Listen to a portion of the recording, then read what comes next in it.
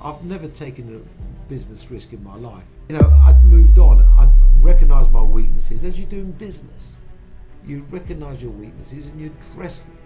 Find hacks to get to the answer, get to where everybody else was. In this episode, I speak to Theo Paphitis, Dragon's Den star and champion for small business through his Small Business Sunday initiative. We learn from how he overcome and found hacks and works around within education and business for dyslexia, growing and selling his first business that led to the acquisition of Ryman, which he's very well known for, and his time at Millwall Football Club.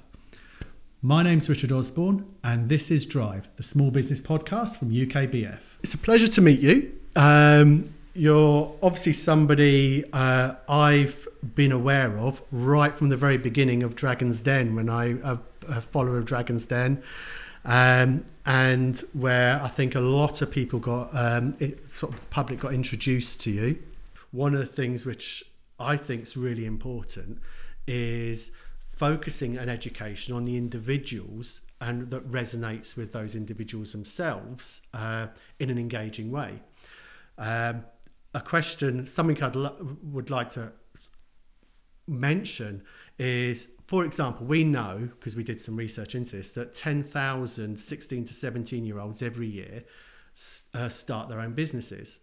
And when you think about the age of those, 16 and 17, they have not gone through any education aspect of what it's like to start their own business.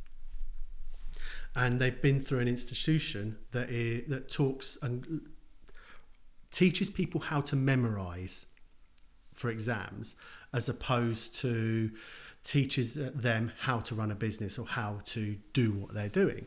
How do you feel about that? I suppose would be your first question. And if you was thinking about sort of education itself and the impact it had on you, and the difference how you've developed in your life, how would it have impacted yourself when learning at an earlier age or about business itself in your teenage years? Programs like Dragon's Den and The Apprentice, but very much Dragon's Den, in my humble view, have done more over the past, I don't know how many years it's been going for now. It could be nearly 20 years. Gosh, I mean, yeah, we must be 18 years, something like that. Have done more to explain and teach business to the public, and especially youngsters, than any school has. And if I was even bolder, I'd go than most universities, apart from applied economics, which was never our job. But certainly commerce and business, the generality of running a business and entrepreneurism. And entrepreneurism wasn't a word that was used as a career. You didn't say, when your careers teacher saw you at school, if you had one, and you had your 5 minutes with he or she gave you a couple of brochures and sent you on your way. And if you were asked, what is it you want to do? No one turned around and said, oh yes, I'm going to be an entrepreneur. It wasn't a career. It wasn't something that was recognised as a proper career path. Although there was millions of people out there doing exactly that.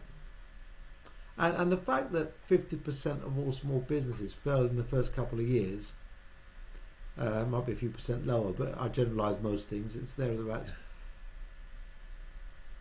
says it all.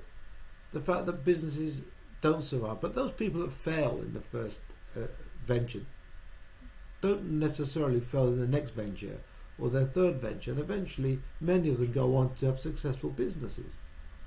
But what a painful way to learn how to be an entrepreneur, how to be creative in business, how to create a business, how to be a founder, how to put your idea in practice. What are the things I need to know? And what if I don't know those things? What could possibly go wrong? Because my enthusiasm for, and my passion surely will get me through everything. No, it won't. It'll get you a long way, but it won't get you through everything. So Dragon's Den has definitely lifted the lid on so many things as far as business and youngsters. And even in my day when I did Dragon's Den for just over 8 years, my mailbag, vast majority was from school kids, university kids, people who are just starting. They're the ones that were hungry for the information, hungry for the knowledge, wanted to know. And you ask yourself, well, why don't they know? I'm going to jump ahead of some of my notes here, because as we're mentioning in Dragon's Den, I think something which some people listening to this, and I see these questions on UKBF as well when people are looking for investment. You previously, and you quoted the first season of Dragon's Den changing your mind about this, but what you came to was you'd rather invest in a great person, my words, with an okay idea than an okay person with a great idea. Why is that? Because as we constantly had to explain to people very early doors in Dragon's Den, this is not a Saturday night quiz show where you win a prize and you walk away with a prize. We as Dragons, we're never going to go and run your business for you. We can't. We've got our own businesses, our own lives. We're there to invest and mentor to a level and guide and maybe open our contact book as required. But we're never going to run your business. Sadly, in the early years, people got an investment and actually thought they'd been on a Saturday evening quiz show, spun the wheel of fortune, and had walked away with a prize, and that was it. You know, somebody, one of the Dragons, now has put money in and they're going to go and run your business for you, and you can put your feet up and have a cigar. And we had a few failures on the back of that, and it became very clear that we had to make that point absolutely undoubted in their minds, that they hadn't won a prize. They'd won an opportunity to accelerate and a higher chance of success their business or business idea. I'd love to what I'd like to sort of move back to your journey that took you to where you are now. And one of the things that I thought was, and I can't think of any other word to use other than lovely, is that you met Mrs. P at your first job. Nothing lovely about Mrs. P. Oh my gosh, if she heard, she could only hear you, she'd be your biggest fan. Well, just in case she hears it, then I'll say it again. It sounded lovely. But what I'd like to ask is, because what I want to get to understand is how you feel and your mindset during the journey as you're moving towards Ryman and the buying Ryman. So at that early stage, your first career was effectively a government-funded scheme. Now, for me, I don't know if it's the same because mine was YTS. I don't know if it was the same scheme YTS, but that was my first. I'm obviously a lot older than you. Couple of years. Mine was very simple. The government of the day said, look, if you hire somebody who hasn't had a job before, because there's a lot of school leavers on the dole. There was no jobs. We're talking now in the mid-70s. There was lots of unemployment and lots of people on the dole. Especially youngsters who couldn't get a job. And they gave an incentive and said, look, if you hire a youngster under the age of blob who hasn't had a job before, we will give you an allowance against your tax of £1,500 per annum. Yeah. That's not a month, per annum. And that's effectively what your salary was for that. That's exactly what it was. There. So all of a sudden, all these jobs appeared at £1,500. And most of them were really just to be skivvies, T-boys. Just people say, well, why don't we take someone on? It's free money. It's a free employee. And most of them died after the first year, sadly, because once they needed to start paying and then paying a proper salary, people will let go. So it was good. Yeah, so it was good to get people. Well, yeah, I mean, in fairness, they did say at the time they didn't know how they're going to cope without me, but they're going to try. Now, in fairness, I could have stayed, but there was no job. There was no proper job. There was no proper career progression. It was probably the wrong job for me in the first place. I was a sort of assistant to the tea stirrer and filing clerk.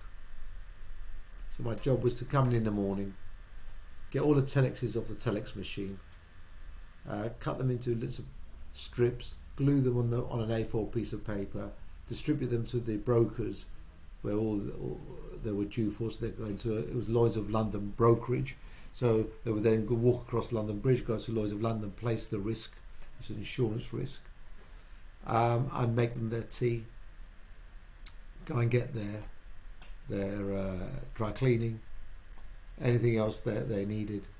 And when they went to Lloyd's of London to place the risks, I'd have to take out the files, do the filing from yesterday's work, bring out the new files that were required for open new files. Now, tea I was very good at. Running errands I was very good at. Having conversation with them and being likeable I was good at. Sadly, my issues at school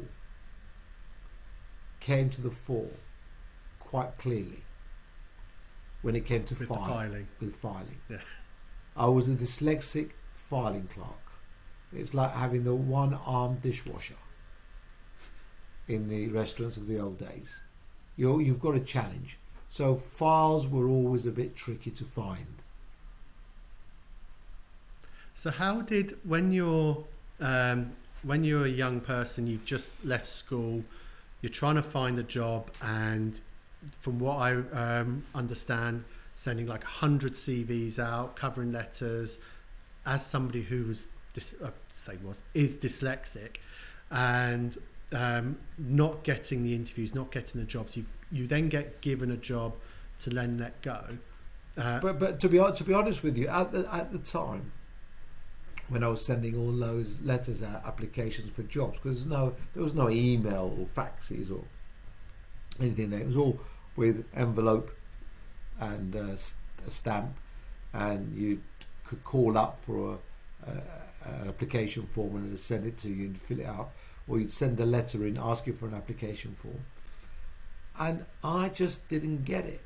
I couldn't understand why nobody would employ me. I was expecting to be snapped up in my own little mind. Of course, with hindsight, if I'd have received the application forms filled in the way I probably filled them in, or the letters the way I sent the letters, I probably wouldn't give me the job either. There was no support. There was no support to actually help me get a job and show me how to fill an application properly, and realise that I had, the spelling was shocking and the handwriting was shocking, and I wasn't putting my best foot forward. When you're in that position, you're expected to get, what was your, I suppose, ambition or motivation? How was you feeling at that time, at the very beginning of your career ladder? Well, my self-esteem was on the floor. So I'd gone from a confident youngster to actually having zero self-esteem and confidence, because nobody would give me a job. But I'd reached a stage where, quite frankly, I would have taken any job You could have offered me a job in the sewer. I would have taken it. So when I took the job as a filing clerk assistant to the tea stirrer, my God, I thought I'd arrived. Because I was so happy to get a job, any job. With the added bonus that Mrs. P was there. Well, that was that obviously I didn't expect, except I'd met her at the interview, and she was obviously took one look at me and thought he's a catch, and gave me the fluttering eyelashes, and we got into conversation. And obviously on my first day, I said, "Hello, do you remember me?" And it didn't take long. It didn't take long. She, I fell for her charms, and she humoured me. And before I knew it, we were an item. You then moved from there, and I'm going to put the sort of next two steps closely together. Okay. Where you became a salesperson for selling watches, which you was there for a period of time, and my interpretation there is, if I'm putting words in your mouth and making the right assumption, you moved towards sales there, using natural sales ability, and that really was where I should have always been, right? So you know, as I said to you, I was happy to take any job. I needed a job, but finding my first job in retail was like, even on the first day, I just knew I'd arrived. Unlike my previous job, where I thought getting up in the morning was painful, I couldn't wait to get in. I'd be happy to work a 6-day week, you know, and get the overtime. I'd happy to go in early or stay late. It didn't really matter. You know, the stars were aligned. I was getting rewarded for the extra effort, and I was enjoying it. And surprisingly, when you're passionate and you're enjoying something and get rewarded accordingly, you invariably become good at it.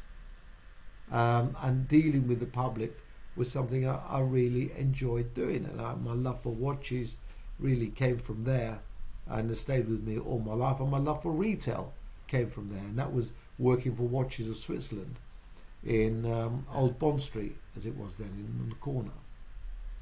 Yeah.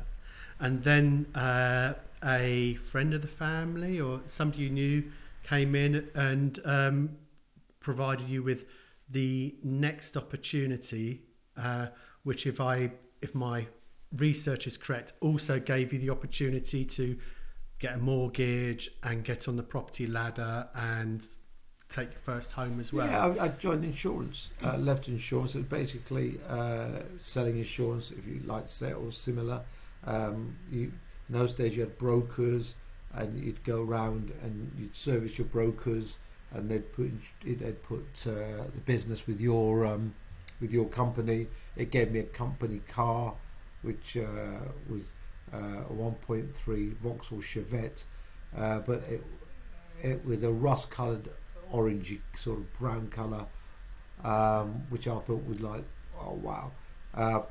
Working for an insurance company in those days, or a bank, you got subsidised mortgages. Mortgage rates were like 10%, and you were paying like 2%, so you could afford to buy a house. So again, I was using the skills that I had to move into a different career path using the same skills, and now I'm in a more I've got a career path that I'm more comfortable with, and whilst I still had the same difficulties, I was able to recognise those difficulties, and I matured and understood, deal with some of them. For instance, when I worked in the insurance brokerage, my first job as the filing clerk, assistant tea boy to the tea stirrer, as I came out the station, London Bridge Station, just near the office, there was a Ryman and Stationers in Borough High Street, and I walked into Ryman and Stationers, and with my first paycheck, maybe my second, because I still had a Saturday and Sunday job, working in the Wimpy bar. I couldn't let that go because I was earning so little money. I needed a Saturday and Sunday job at the Wimpy bar as well. But I spent a few quid on a calligraphy set. So with an italic pen and nibs and some ink cartridges. And I re-taught myself to write in a very nice, neat way. I also got given, a few months afterwards, a dictionary, a little pocket dictionary, purchased from Ryman in Borough High Street, by Mrs. P, who realised that I couldn't spell for toffees. And she said, I've bought you this. She wrote in the insert, I've still got it, it's in my study at home. She wrote in the insert, she said, keep it, it's only a small little thing, but it's a dictionary, keep it in your pocket at all times. To never leave the house without it. So I've now learned to write properly, neatly, and I've realised I can't spell for toffees, and it's most of the weakness of mine. And I've got a dictionary in my pocket, so every time I've got to write something, if I need to look up a word, 9 times out of 10 I'll find it. But if I can't, sometimes I have to choose a different word because I can't get close enough to the spelling to find it in the dictionary. There was no autocorrect. So, you know, I'd moved on. I'd recognised my weaknesses, as you do in business. You recognise your weaknesses and you address them. And once you start addressing your weaknesses, you become stronger. So I'm in the right career path and I'm addressing some of my issues. Yeah. And this comes across to me as quite a big sort of milestone in your career path as you reach this point. So at that point you've had this moment in your life, this moment in your career where you're identifying these areas that weaknesses and addressing them. Your career, your life, and you're making a home, you're reaching that stage in life. It then, the word whirlwind is coming to mind here, really, to the point that leads, what are the key milestones, I suppose, towards the point where Ryman and that actually came into the picture? Oh, that was much, much later. That's mid-90s. I mean, you've moved on quite a bit. Don't forget, we started off in the mid-70s and then we're going to the mid-90s. That's a 20-year span. But being in the right career path, using my skill sets, identifying my weaknesses, also you start identifying your strengths. And being dyslexic all the way through school, you're having to problem solve. Well, every dyslexic I know will say the same thing. You can't do things the same way as everyone else. That doesn't mean you're stupid or you're thick, right? You're certainly as bright, if not brighter than others, but you can't absorb that information and store it on your hard disk the same way as other people can, and then make that recall. So you spend your life learning how to problem solve, how to get round those difficulties, how to be normal, how to be like everyone else. And even in the classroom, you know, so I would be in a maths class, I might be doing algebra or something else, but I couldn't take in the way to approach a formula, a way to approach something. But you know what, I was determined and I found my own way. Found my own way to remember things, my own way to deal with things, workarounds, cheats, hacks now. I call them cheats, they'll be called hacks now. Find hacks to get to the answer, get to where everybody else was. Problem with that, it normally took you that little bit longer. But as you practiced and practiced and practiced, you could practically get up to speed with everybody else. But believe you me, you're doing it totally in a different way. Nothing like the teacher taught you. You found your own solutions. And that problem solving really is where that was the next strength I was able to identify in myself, but not by just literally consciously saying, oh, I'm a good problem solver. I was able to actually see it in practice, as in my working life. I would subconsciously solve issues and problems as part of my job. And that gave me the strength to actually look at businesses and understand businesses and solve problems within businesses. So what doors did that open up then for you at that in those early years? It allowed me again to move away from working for somebody else to set up my own business in commercial finance, to identify difficult businesses that needed help I could add something to, and that problem solving is what then allowed me to get into business properly. That's the wrong word, properly, but into a more structured way. It's the wrong, because my first business was myself and a partner and an assistant. He left shortly afterwards, still a great friend of mine, Michael McCrodden, outdoor. But I was just left with Joe, our assistant. So I always joke about one man and a dog, and I used to always get a punch in the face. But we had a very tiny little business. It was 2 people, but we were able again to start learning about business, understanding business, and more structured, and how the management of businesses, the solving of problems in businesses. Okay, and how long was that business running for, and sort of what was that journey like? Oh, that journey again was roller coaster. It was going into the unknown. Most people, from my period, did really go into the unknown. There's no need for it.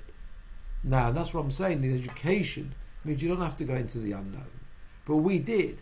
So our chance of failure was much, much higher. But I was fortunate.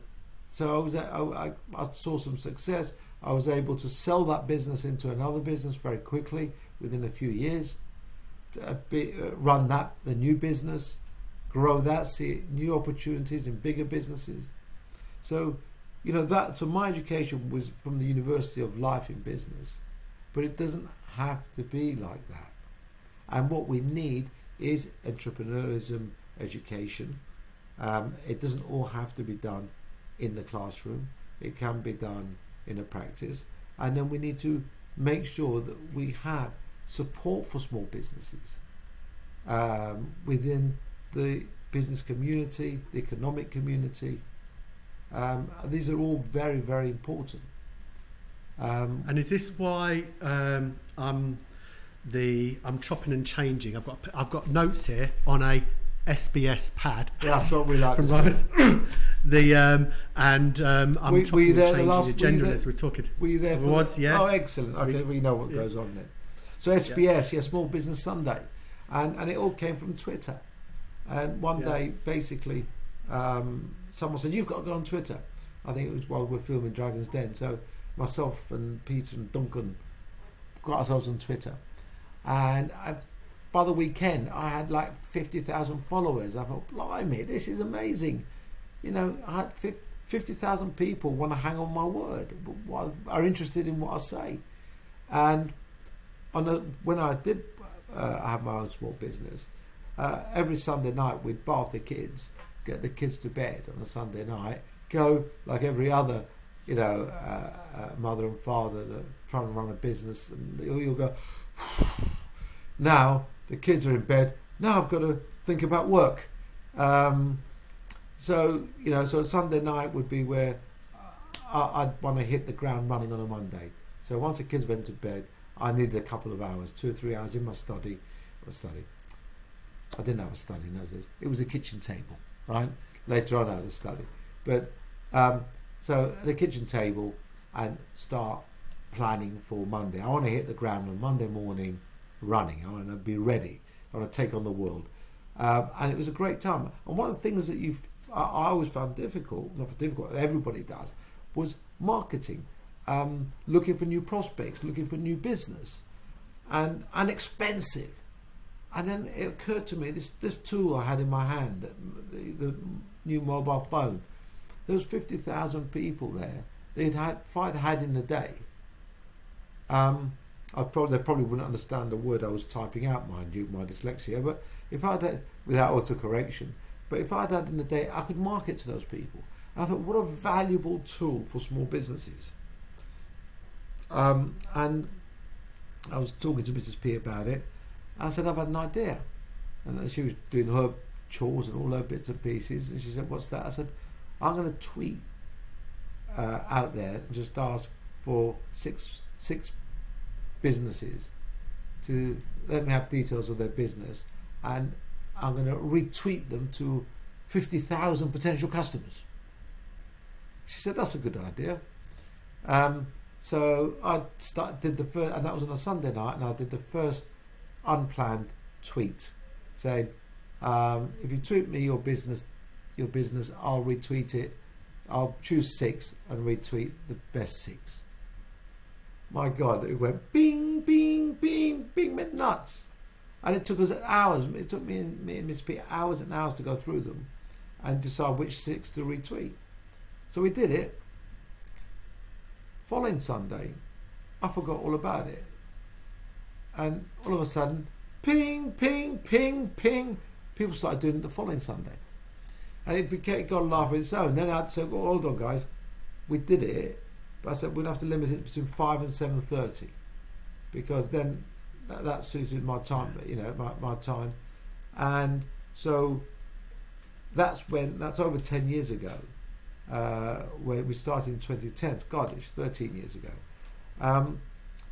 And from then onwards, every Sunday, between 5 and 7:30, if you tweet me your small business, go through it and we retweet our best 6, you then become an SBS winner. You get access to the website, self-help tools, a whole community, conferences that we have annually every year, more local ones as well that self-generated by SBS winners, and that's all the tools and help that you need in helping you along the way in your small business. And that's how SBS started, and 13 years later, we've got over 3,700 winners, and now of course we tweet the winners on a Monday night because it takes too long to do it on a Sunday.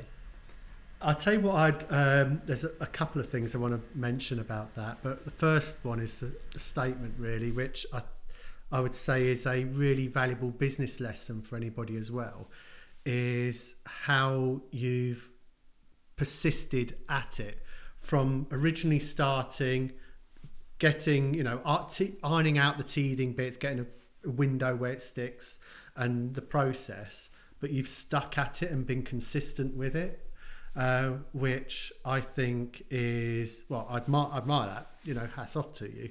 And also is a valuable business lesson generally. If you're going to do something, be consistent with it as long as it's good, because it's got a life of its own. And as UKBF SBS winners, we were at the conference and the atmosphere in the room was phenomenal.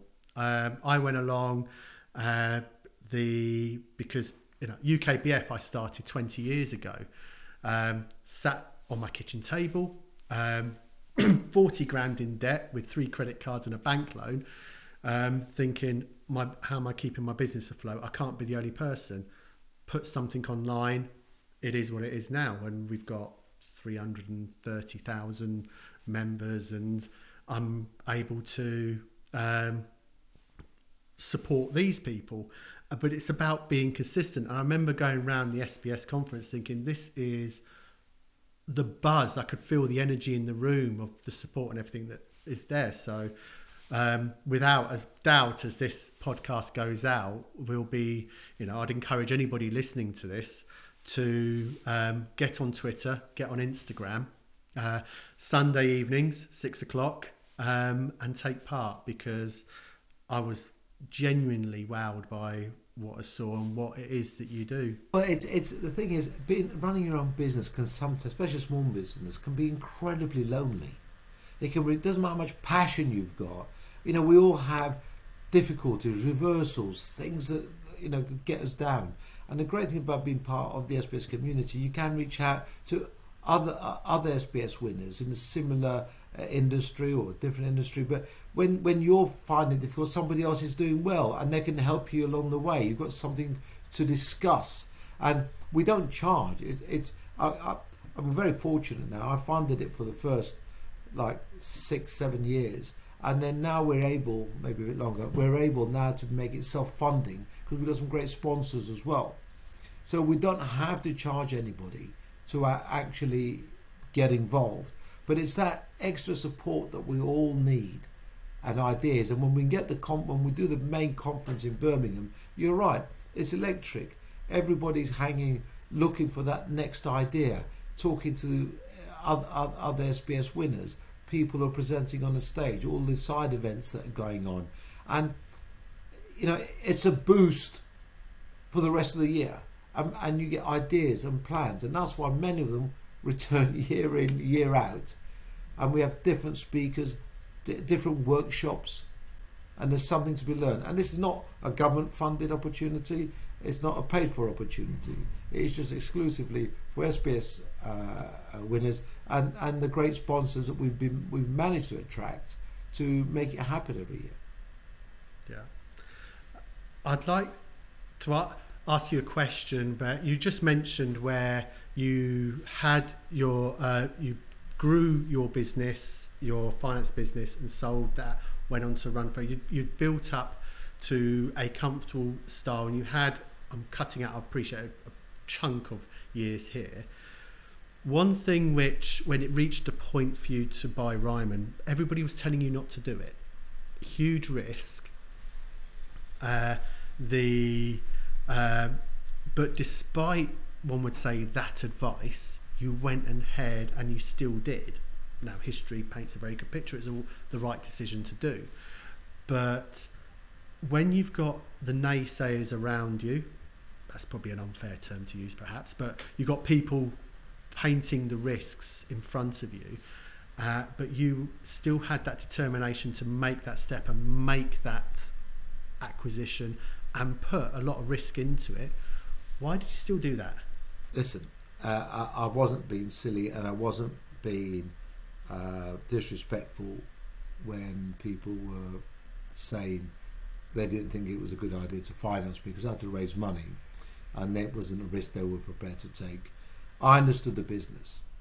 I clearly had a plan, and you must always listen, but at the end of the day, to address the issues and what are the objections. And you're going back to your sales training. If it's got an objection, you've got to deal with the objection. You can't just ignore it. You can't go, la, la, la, I'm still going to do it, la, la, la, la, la, I'm still going to do it. That's not how it works.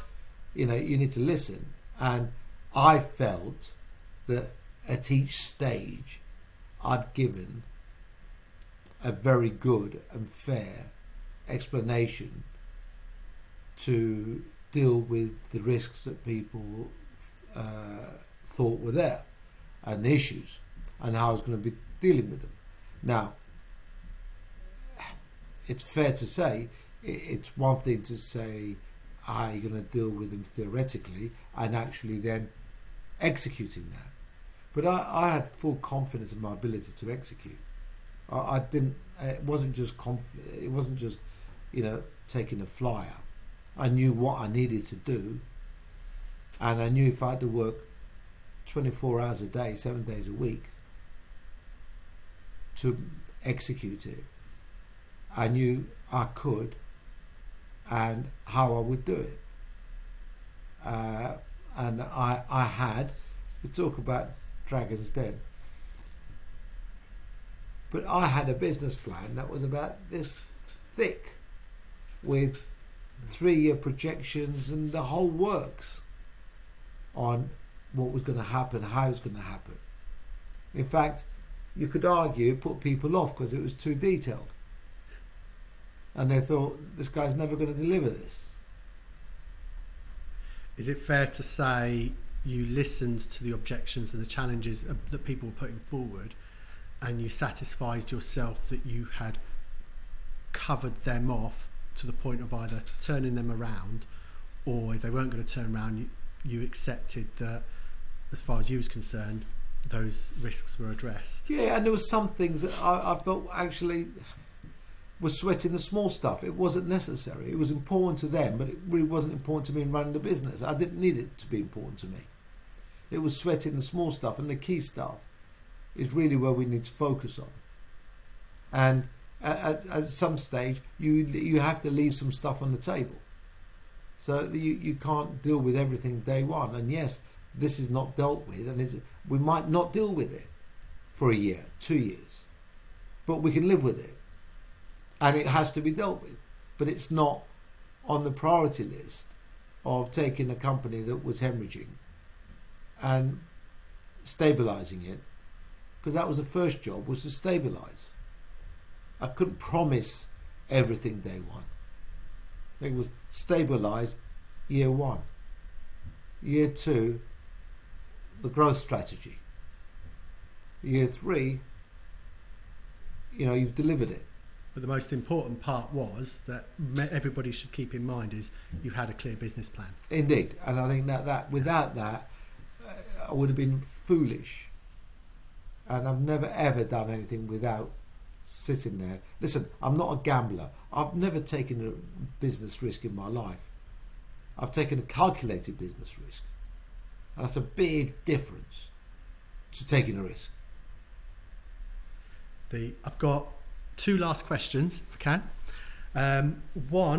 First one is there a moment where you've stepped back and you've sort of looked at a round of what you have created in whatever that may be, and been one of your proudest moments?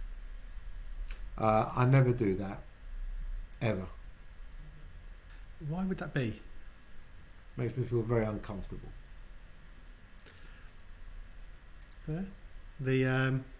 It's very simply because you could lose it.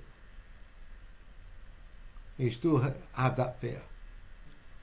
I'd argue you can still be humble but feel proud in your achievements. Yes, my dear old mum, before she passed away, was incredibly proud. And you said about being proud. There's lots of things I'm proud of, but I'm a terrible taskmaster to myself. I have never ever got to a point where I've complimented myself or been happy with my performance. Ever. Is there a conscious reason behind that? It's nothing I've sat down to plan, nothing that I've sat down to work to do. I've never ever been 100%, even when I've done well. It's always, I could have done better. That probably leads into what my second question was, which is the title of the podcast, really. What drives people who run their own business changes, evolves over time. From what was your motivation as a driver in the early years will be different now. I heard you say that you don't count the money, it's just a barometer. So what is your drive that makes you be a hard taskmaster for yourself now and keeps you doing what you're doing? Because some could argue you could retire now if you wanted. Yeah, Mrs. P argues it all the time, and I said, well, we'd probably get divorced if I retired, if I was under your feet all the time. Quite honestly, I think it goes back to those days at school, if it's self-analyse, which is always a difficult one to do, where I had to work harder than everybody else. I had to find those workarounds, and yes, initially everything I worked for was to make money and give my family the things that I never had. But there gets to a stage where, as you quite rightly say, you can afford to do that and hang your boots up.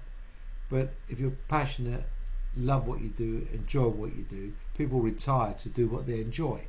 Well, I'm already doing it, so why am I going to retire? I'm already fortunate enough to. I've had so many different types of careers. I've been involved in football. I've been involved in so many different things that I've done in my life. I've just been on TV show.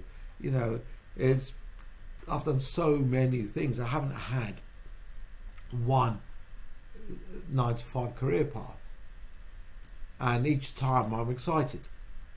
I'm freshening it up. I'm doing something new. I'm out of my comfort zone. I love being out of my comfort zone. I love thinking this is a challenge. You know, doing the same thing over and over again, you're right, I'd get bored. So, yeah, I'll do this until my health says otherwise, I suppose. Absolutely. Theo, you've been very generous with your time.